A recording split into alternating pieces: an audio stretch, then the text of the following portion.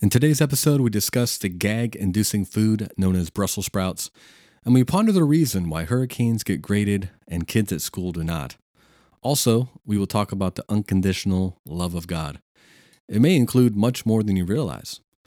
All this and much more on today's episode of Talks with Josh. Let's get into it.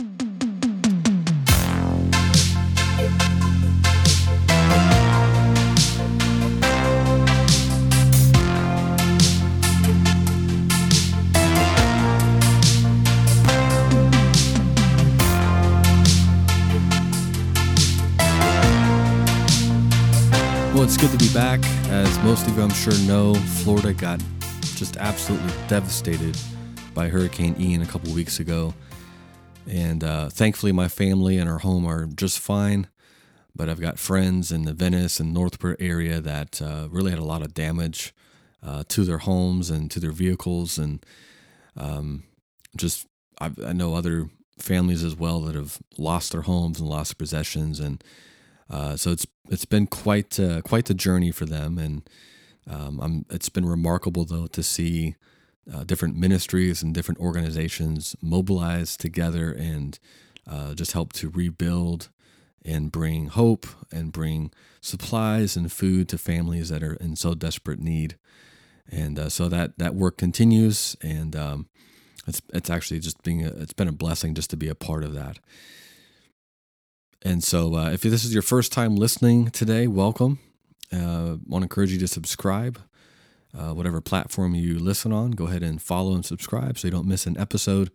And also, if you have topics or questions, I want to encourage you to leave a voicemail. There's many things that are not on my radar that would help me out for future episodes. And if you really like what you're hearing and this encourages you and challenges you, I want to ask you to consider to become a monthly partner for as little as $1 a month. And all of those details are in the show notes below. All right, with that out of the way, just like we always do, we're going to be talking about food. And today I'm going to be talking about a food that just the mere thought of it invokes a gag reflex in the back of my throat. And that food is called Brussels sprouts. I have a little article here. We're going to talk about Brussels sprouts for a little bit. I cannot pronounce the scientific terminology, but it's actually a form of cabbage, which makes total sense because I just despise cabbage. If it's in coleslaw and it's done really, really, really well, I can take it. But just like picking up some cabbage and eating it, no thanks. So it's a form of cabbage belonging to the mustard family. It's widely grown in Europe and North America. It's known for its edible buds called sprouts. It's like these little balls. They're kind of like little balls, and you can put spices on them and bake them and all of those types of things. Brussels sprouts usually are eaten cooked, and the small young sprouts have a more delicate flavor than older ones. It's a good source of dietary fiber, folic acid, manganese, vitamins A, C, and K, and all that's well and good. But I can get my vitamins elsewhere. I can take a one-a-day vitamin and avoid Brussels sprouts altogether. And my wife loves them. I mean, she'll throw a whole mess of Brussels sprouts on a baking sheet, throw it in the oven, put spices, all that stuff on it, and good for her. That's great. Now, lest you think that I have a total aversion to vegetables. It's just not true. I like broccoli, actually. Green beans, different things. Brussels sprouts to me, there's something, I guess it's kind of like it tastes like where it comes from. You know what I mean? Like, it tastes like the earth. It tastes like a plant. And I don't know how to really describe that. There's just something there that I just can't take. So if you enjoy Brussels sprouts, by all means, continue to eat them, continue to enjoy them. But as for me, I will not. All right, let's get into our first topic and our trifecta of topics. We're going to be talking about something called mastery-based learning, and it's in connection to our school system in our nation. something that's kind of been in the works in development for the past decade or so. It's getting a lot more traction, and we know that our school systems are in trouble. You don't need to be a prophet or a rocket scientist to see that. You don't need to have a degree or a PhD in education to understand that our lack of education in our school system is alarming. And what's being taught, or rather the lack of what's being taught, is alarming as well, just based on surveys of Gen Z and just basic facts about history, geography, mathematics, you name it. What used to be reading, writing, arithmetic, and just very foundational things in school have now been replaced by woke ideology and gender studies and just all of the liberal leftist agenda being pushed into schools. So already what kids are learning at school is they're so ill-equipped for life itself that it's alarming, which is why my children are homeschooled, and I highly advocate for that. So now, again, this has been in the works for a while, but now more and more school systems and more education systems are doing away with letter grades. So you take a test over a particular amount of material, you get a grade, you get an A, you get a B, you get a C, or you fail it, and there's a standard there. So many education systems are wanting to do away with the grading system. They already have. And mastery-based learning has effectively replaced that. Now, the idea here is that mastery-based learning is that a student will learn the material however long it takes at their own pace until the teacher or the instructor deems that they have mastered the material, whatever that looks like.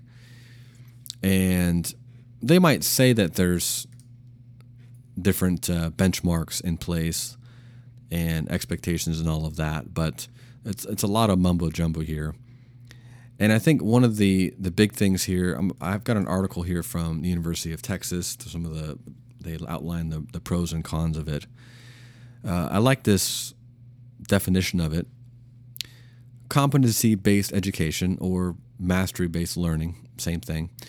In short, focuses on mastery of content, not on how long it takes to learn it. For example, a student may master a subject in 1 month during a 4-month semester, whereas another student may not master the subject by the end of the semester. Competency-based programs may seem ideal for working nurses enrolled in online college courses. These students can truly work at their own pace, taking less time and spending less money to earn their degrees. And then they outline some cons with it. It can be a problem for students in ways that have nothing to do with how much they learn. And so a lot of these systems, or these schools that are implementing this, they lack accreditation, which means if you want to go on to college, then that's very difficult. And there's just a lot of issues with it. We have another article, or rather kind of a handout from Connecticut's official state website, just kind of an overview, as they call it, the 10 principles of mastery-based learning. And what's very interesting here is that number 6 here, they say that academic progress and achievement are monitored and reported separately from work habits, character traits, and behaviors such as attendance and class participation, which are also monitored and reported. So basically what they're saying is that they're making a distinction between academic progress and students actually showing up for class and participating in class.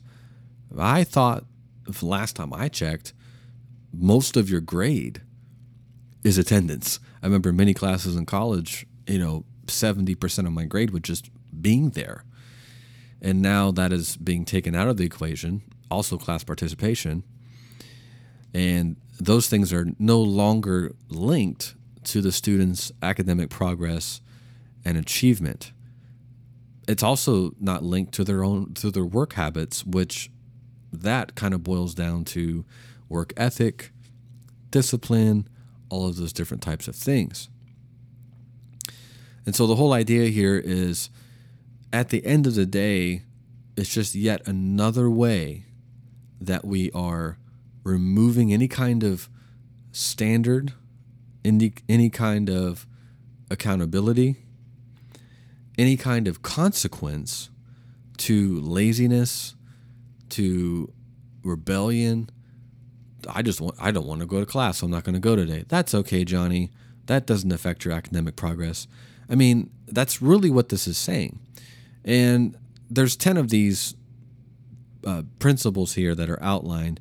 But basically, if you read between the lines, if you boil it all down, our education system, our schools, our whole school system as a whole in the nation is, rather than pulling the students up and really making them reach a standard and saying, hey, there's consequences if you don't study for a test or you don't understand this material, saying, oh, it's okay, you can take however long you need to learn it, that really fosters entitlement. We already have issues with entitlement. It fosters laziness and a host of other things.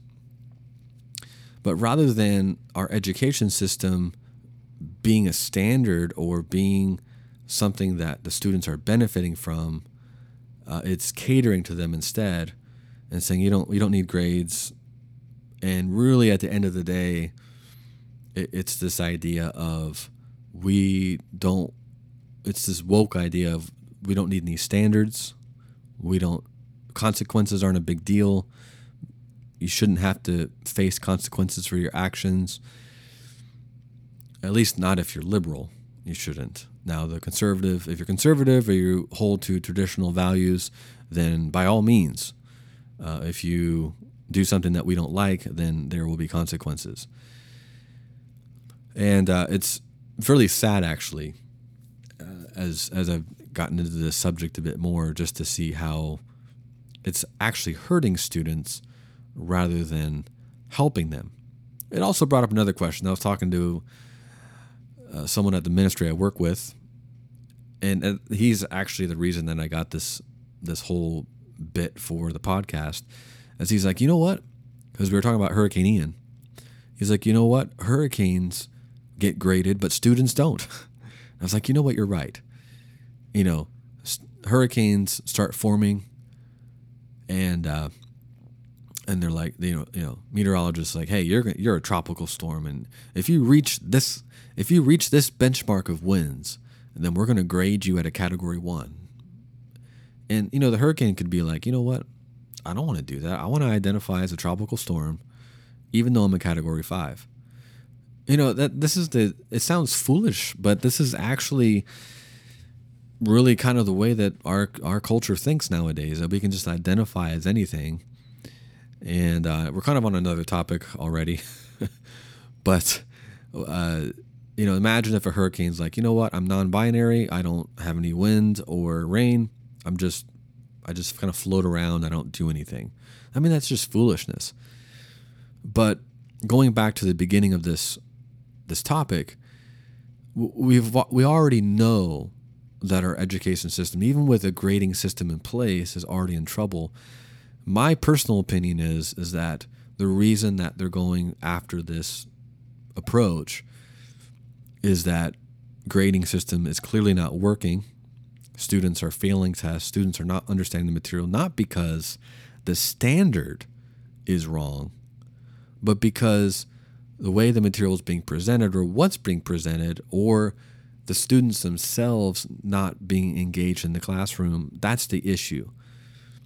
But true to form, rather than deal with the root issue, it's much easier just to try to come up with another Band-Aid to put over the gaping wound known as our education system. It's like trying to put a little Spider-Man Band-Aid over a gaping bullet wound and say, that's good, we're fine, there's nothing wrong here, move along.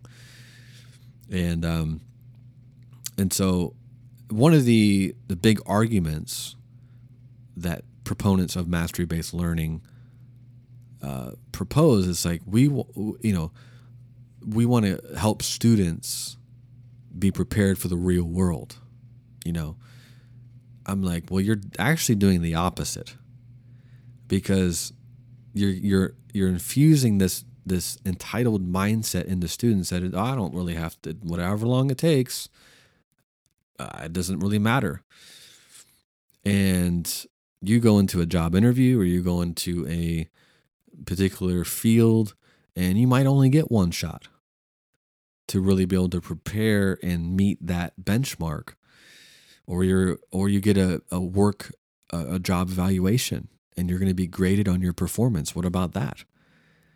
There's this, again, it comes back to this whole idea of there are standards, and from not just spiritually, but educationally and morally and spiritually and everything. We just want to erase every line or every quote unquote box or, hindrance to our own ideas and our own desires as whatever life looks like. We just want everything just to be our way. And, it's, the Bible's clear, lawlessness will increase. And this is just yet another example of that. All right, let's get to our second topic in our trifecta of topics. And we're going to be talking about music today. And more specifically, I thought it would be fun to talk a little bit about Ludwig van Beethoven, or von Beethoven, depending on how you want to pronounce that. And if you're not that into classical music, you should be.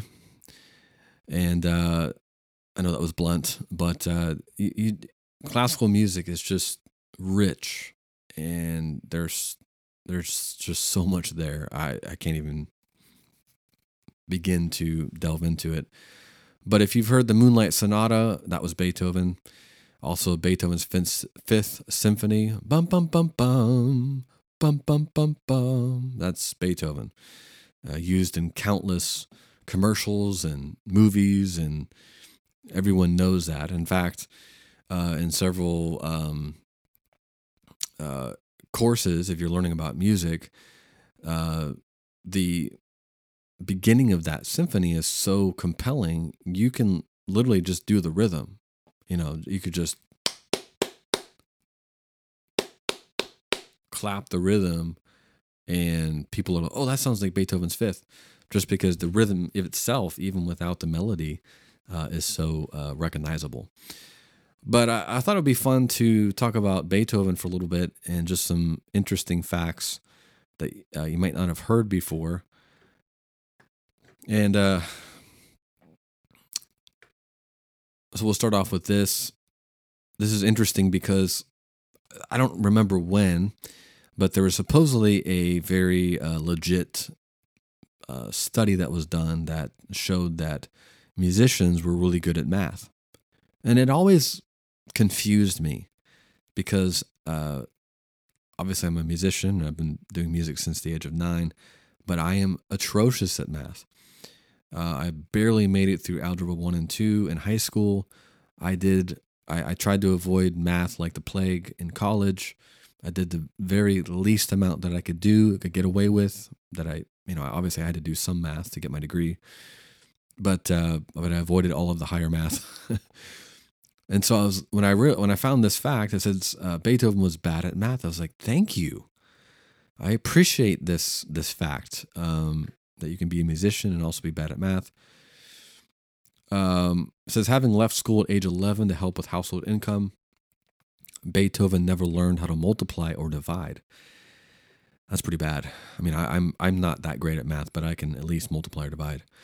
To his last day, if he had to multiply, say, 60 times 52, he'd lay out 60 52 times and then add them up. Great musician, but obviously very bad at math. Supposedly, on his first visit to Vienna, 17-year-old Ludwig van Beethoven performed for Mozart. I think everyone's heard of Mozart. Mozart, then the greatest composer in Vienna, was generally unimpressed with other musicians. I mean, it's probably because he was so incredibly awesome. Being so far ahead of his peers in talent and accomplishments, no one really knows what happened in the recital. But Mozart allegedly walked out of the room saying, "Keep your eye on him. Someday he'll give the world something to talk about." And indeed, he did. Beethoven was known for improvisation. And so that was something somewhat unusual in that day, where the composer would get up and improvise. Usually they would play their works note for note, but Beethoven would improvise, and kind of a very, very, very early forerunner for jazz. Ludwig van Beethoven learned from Franz Joseph Haydn, also known as the father of the symphony. Beethoven pioneered composition for piano. Not a lot of people know this. Now Beethoven, in his day, his predecessors had composed for harpsichord. We had Bach, and he loved Bach, and Mozart, and things like that. But Beethoven decided he would focus his efforts on the piano, which was fairly new. It was a fairly new instrument. Really, no one had written for that yet, and so he went after it. And we've got his Moonlight Sonata, we've got his Pathetique Sonata, we've got a ton of other works that he wrote for piano. Beethoven was sickly throughout his life. He suffered from deafness and rheumatic fever and skin disorders and infections and all of that. And he unfortunately died fairly early. And but this is probably one of the most incredible facts about Beethoven, is that he went totally deaf at the age of 27. It says began to hear constant buzzing at age 27. And basically, he could no longer play the piano, but he continued to compose. And so what someone did is they sawed off the legs of his piano and laid so that the piano laid directly on the floor, had contact with the floor. And he was able to put his ear to the floor and plunk out different notes or different melodies and hear some of the vibrations. What's crazy to me is that Beethoven wrote some of his best work when he was deaf. Now, part of this is because it wasn't just that, but he also had perfect pitch. And so he could hear exactly what he wanted in his mind and then write it out. Just incredible fact there. One of his symphonies was dedicated to Napoleon Bonaparte. Never quit his day job. He worked a day job while he, and also gave piano lessons while he was writing his music. A lot of composers didn't have to have a day job. Beethoven did. And Beethoven died during a thunderstorm. And tragically, his life ended at a very early age, around 56. And so those are just some interesting facts about Beethoven.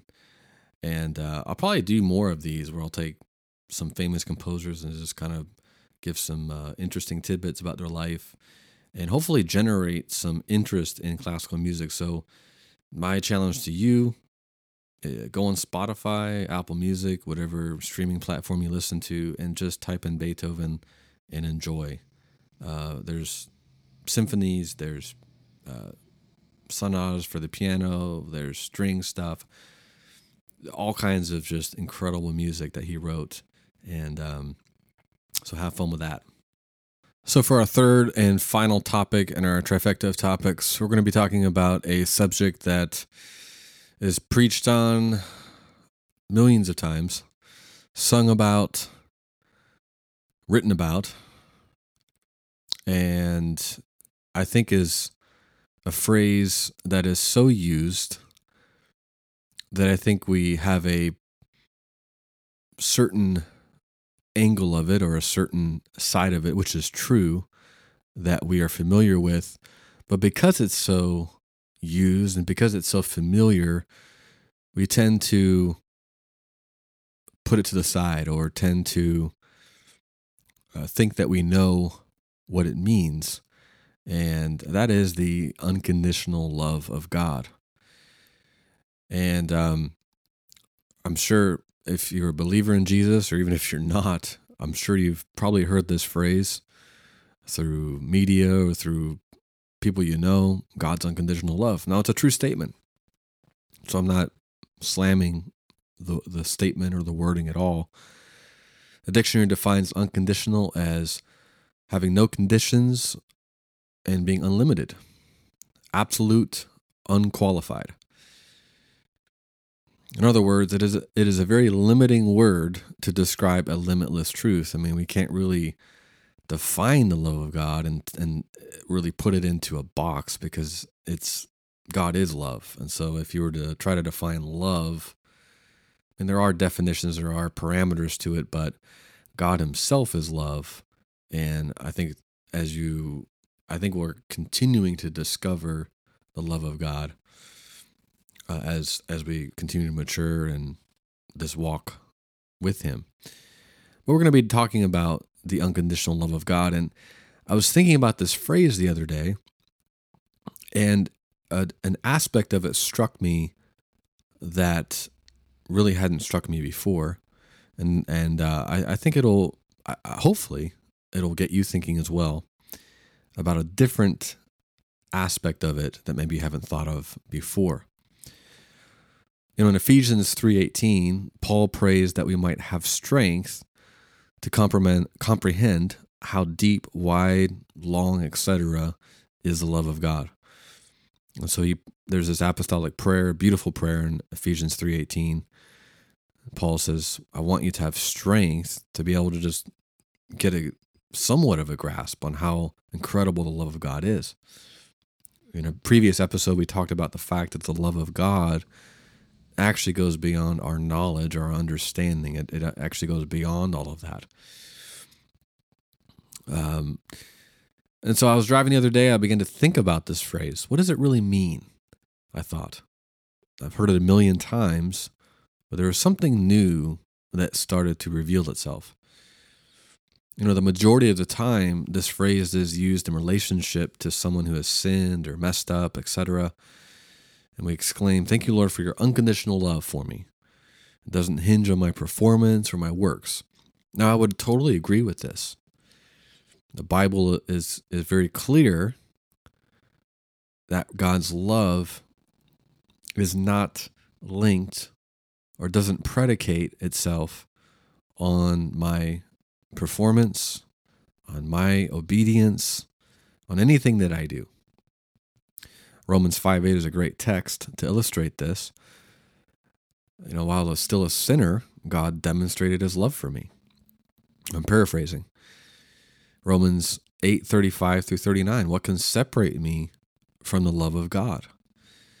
And so there are these truths that are glorious and absolutely essential. In 1 John, it says that we're exhorted to behold the love that the Father has given us. We are exhorted to meditate and go deep in the love of God.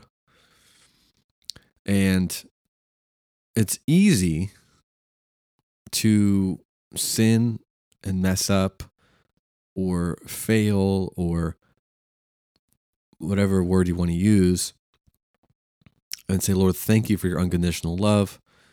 And we say that because we're basically saying, Lord, you still love me because it's not connected to what I just did or what I just said or what I just thought. And it's true. His love for us was way before we could even know what that meant. And so there are many verses throughout Scripture that reiterate this truth. God's love, it's not connected to circumstances. It's not related to how much I achieve in this life. It's not in my own merit. It's not that I deserve his love. we are tied and anchored to a love that isn't tied to our own performance. In Deuteronomy 7, it really kind of brings it home here. In Deuteronomy 7, God said of Israel, I love you because I love you. Now think about that statement for just a minute. If you take a step back, that's not really an answer. I mean, from a human perspective, we go, kids are always like, well, why, Daddy, why can't I run into the street? Well, because I said so. And they're like, but why'd you say so? What do you mean? And God's saying, look, I love you because I love you. He's basically saying the same thing twice, but that's reason enough. In other words, God's saying, I love you because of me. I don't love you because of you. I love you because of me. Now, this is clearly not a mortal love. In other words, this is not a love that is that we're used to, or that's human. Now, Jesus obviously demonstrated this love, this supernatural love, through the cross and through his sacrifice. And that's what Romans 5:8 talks about. He says it demonstrated his love, showing, hey, this is the way that I love you. And so we usually love others because of what they do or how they treat us. Our love fluctuates towards others based on what they do and how they treat us. It's fairly easy to believe God's love toward me when I make choices or create circumstances through my own willful desires and sin, etc. It's easy to believe it's unconditional because really at the root of it, I'm selfish. It's that entitled, selfish, well, yeah, Lord, you love me. It's unconditional. Praise God. And I'm not even talking about willful sin. I'm just saying it's way easier to believe God's love for me when I'm the one creating the circumstances and I'm the one making the choices. And that's where I want to propose a different angle to this that maybe you've never thought of before. So it's fairly easy. This is a kind of a fairly easy to believe that now we're all going to struggle many, many times to really believing the love of God or having confidence in his love when we sin and when we stumble. I'm not saying it's easy or it's just that is emotionally easy all the time, but it's definitely easier than what I'm going to talk about next. However, if you truly believe God's love is unconditional, that it's unattached to circumstances, to choices, that that his love is totally based on him and him alone, that just like Deuteronomy 7 says, God said to Israel, and really he's saying it to, we're grafted into that. He's saying to us, I love you because I love you. He loves because he loves. That's who he is. If we really believe that, then I think the big question here, so lean into this, the big question is, then what about the choices that he makes and the circumstances that he creates that we deem unfavorable or even offensive to our own mind? This is going back to the beginning of this topic. I think many, many, many Christians were told something in church, or told something in a sermon, and it's truth, but the problem is that truth has many facets and layers and depths to it, especially when it comes to the attributes of God. There's tension there. It's not just a one-dimensional issue. It could be 2, it could be 3, it could be 4, it could be so many different angles and layers to it. And so we sit in church and we go, thank you, Lord, for your unconditional love. The pastor's preaching. God loves you no matter what you do, and it's unconditional, and et cetera, et cetera. And all of this is true. The problem is that most Christians aren't in the Bible. They're not in the Word of God for themselves during the week. They're just trying to survive or trying to live off of whatever the pastor is already pre-digested. He's already pre-digested the Word. He's giving it to the people. And that's not how it was. It was never meant to be like that. And so as a result, many Christians' theology is very one-dimensional. There's truth to it, but there's not. It's kind of like a really, really, really shallow body of water. It might be very, very wide and very, very long, but it's very shallow.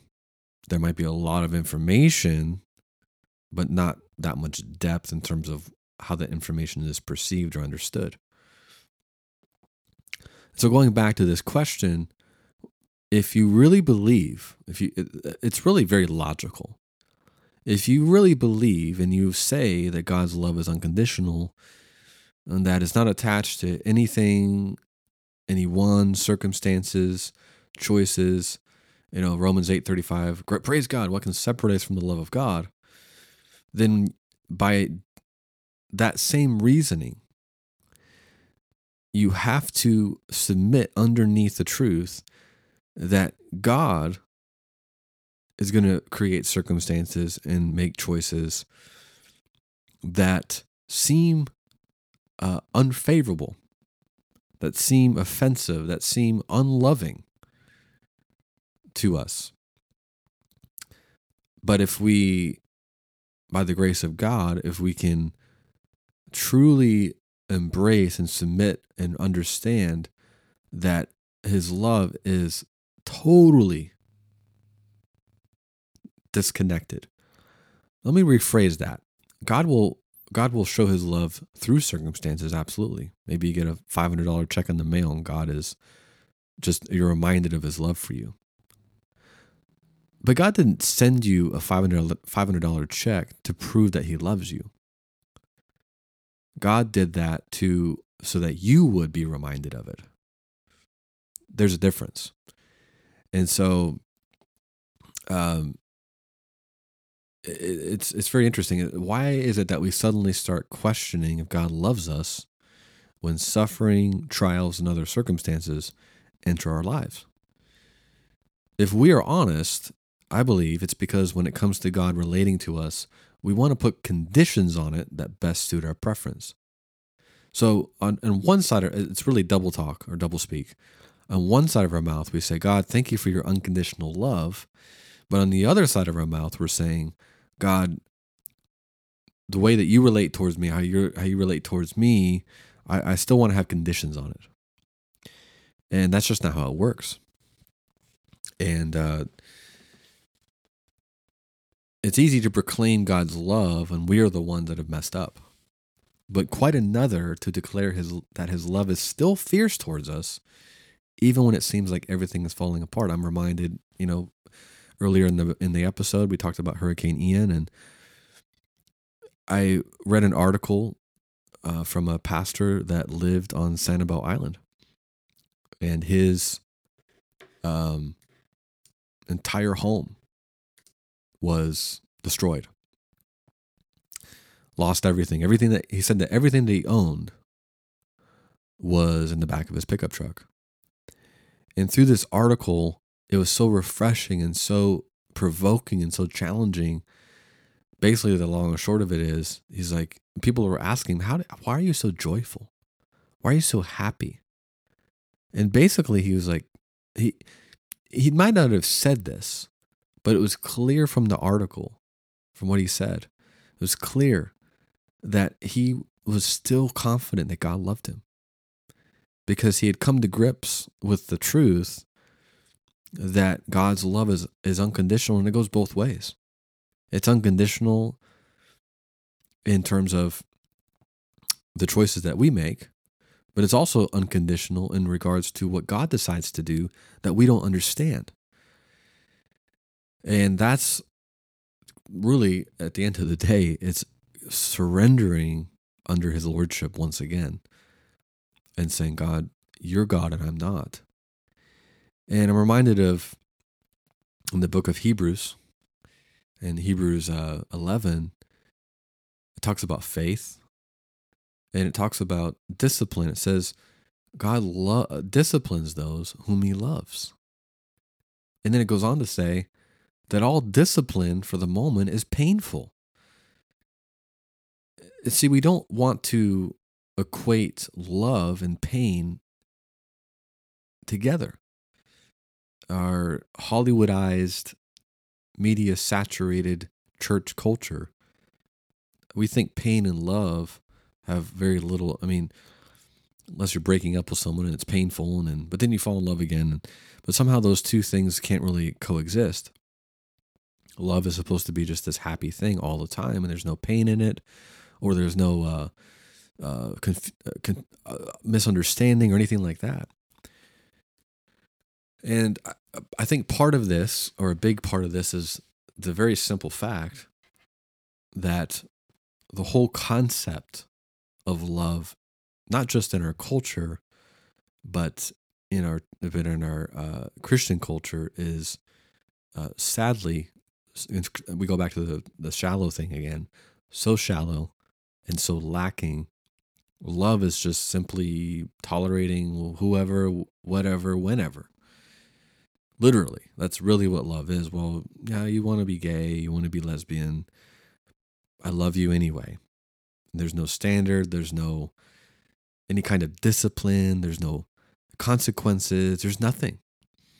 And so when we talk about the unconditional love of God, in order to really, I feel, to really embrace that truth fully, as much as possible, we have to take both. We have to take it all. We have to understand that it isn't contingent on even God's choices, the circumstances that he creates, the things that we don't understand at times, that at the end of the day, God's saying, look, I love you. I always will love you regardless of what your life looks like here on earth. Regardless of the discipline that I desire to bring your way in order to conform you to my image, I love you because I love you. Deuteronomy 7. And I think looking at Israel is a prime example. You know, you read through the Old Testament and you hear God's like, all right, you guys are back at it again. You're sacrificing to idols. You're disobedient. And I'm going to send a army and you're going to go into exile for quite a while and be persecuted and suffer and all that kind of stuff. But I do love you. I love you because I love you. And Israel's like, they go, how have you loved us? That was the big indictment against God. And God goes, you don't get it. Love, my discipline, everything that I do. It's easy to say God is love when we get warm fuzzies. We listen to the worship song about God's love, which I love those. I absolutely love them. We get warm fuzzies, maybe a few tears run down our cheeks, and we're kind of floating on cloud 9 from the worship service. It's easy to feel that. Oh God, thank you that you're love. But if we really believe God is love, then everything that he does is driven by love. That includes discipline. That includes his punitive judgments, his temporal judgments, and ultimately, the final judgment that he brings at the end of the age is really driven by love, honestly. And so the Lord was reminding me of this. And I was like, thank you. Because the more, and I would encourage you to meditate on this truth. And and say, God, help me to submit under this and to believe that you love me because you love me. And I think part of it too is that we go back to Ephesians. It's a love that goes beyond knowledge. And so in order to really grasp or really get this, you have to first of all realize that you can't in and of your own understanding, because it goes beyond understanding. It goes beyond your own knowledge. But I think a good starting point is coming to grips with the fact that God's love is truly unconditional. It truly is not attached to the things that enter into our lives that are bad, that are unfavorable, that are negative, that cause pain, that cause suffering. It has nothing to do with whether God loves us or not. And really coming to grips with that and going deep in that truth. Well, thank you for listening to today's episode. It's good to be back with you all. Again, if you are a first-time listener, I want to encourage you to please subscribe and share. Let people know about this podcast. And I look forward to doing more content, talking about more issues. Until next time.